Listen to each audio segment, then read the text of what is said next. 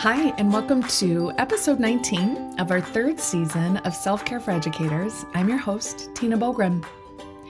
This week, I am going to present to you a tiny little strategy that I have been engaging with myself that I thought, I wonder if the pod squad would benefit from this as well.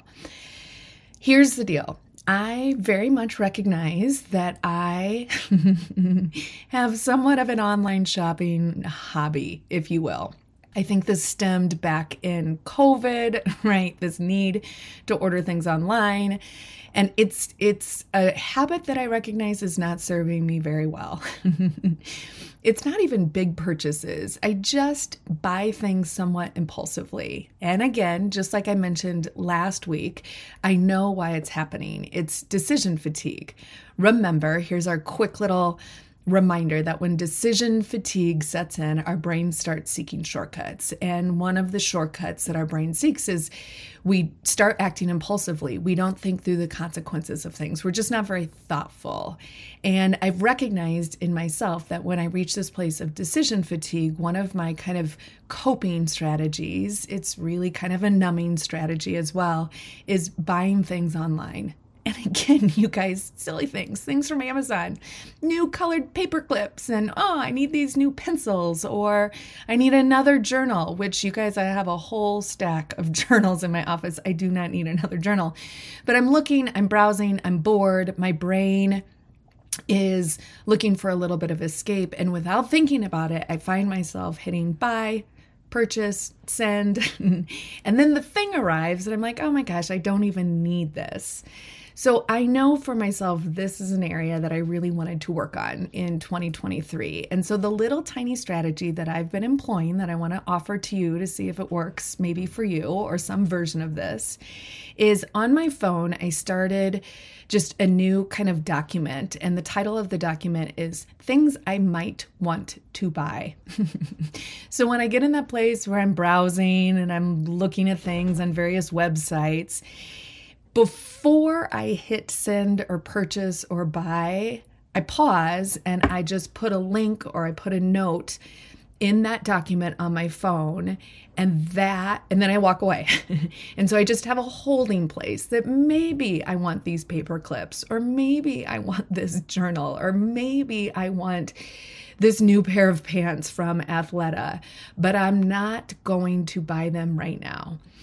I tell myself that it goes on that list, and then I give myself a solid 24 hours to think about it. Maybe a little bit longer, but at least 24 hours. If I really want that thing, I can buy it tomorrow.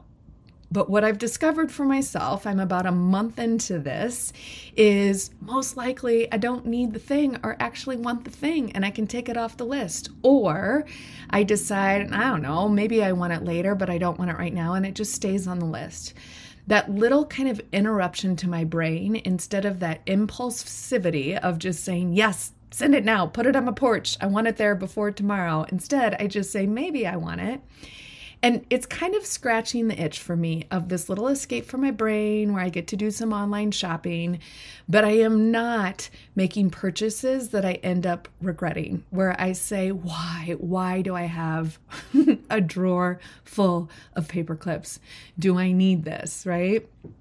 It's that interruption of the thought. So I'm not giving up the habit completely. That feels really hard. I do kind of still love to browse and look online and look at sales and look at different things, but it's kind of keeping me in check by just going over to that list and putting the link or putting the description of the thing that I'm thinking about. It scratches that itch, but I'm not going all the way with the habit. Many of you, like me, like to just put things in my cart. So sometimes I'll do that as well. So it'll just sit in the cart, but I'll go back to that list to remind myself of what sites I've put some things in the cart. Because sometimes I forget, right? Do I have something in the Athleta cart and something in the Amazon cart and something in the whatever? But I can put it on that list to kind of organize myself and then go back and make some thoughtful decisions, rather than just the impulse buy of saying yes. So I'm offering that to you this week, that maybe you want to start a list. For me, I just do it on my phone because I tend to be, when I'm doing that browsing, that online browsing, I tend to be on my phone. So I just keep that little list on my phone. But maybe you write it down, whatever works for you. You keep like a spreadsheet or a Google Doc or whatever that tool is, and that's kind of your holding place. It's like putting a barrier up or a boundary up to just kind of stop us from doing things mindlessly or impulsively. Because what that does, what we know is if we, act impulsively and the online shopping or the whatever it is comes back to us and we feel bad about it, we're just setting ourselves up for that negative self-talk of, why did I buy that thing? Why did I do that again? And instead, again, just putting some boundaries up, some barriers to just kind of slow ourselves down, really, to make a more thoughtful choice and decision. I think we could do this with a lot of things, even thinking about, instead of the mindless snacking, right? Keep a list. What would I like to eat right now? Write it on your list, walk away, check back 15 minutes, see if you still really want the thing or not. For some of you, this is going to feel like, this is not a strategy that works for me. And I'm going to remind you again that all these strategies that I present, take what works for you and let the other things go.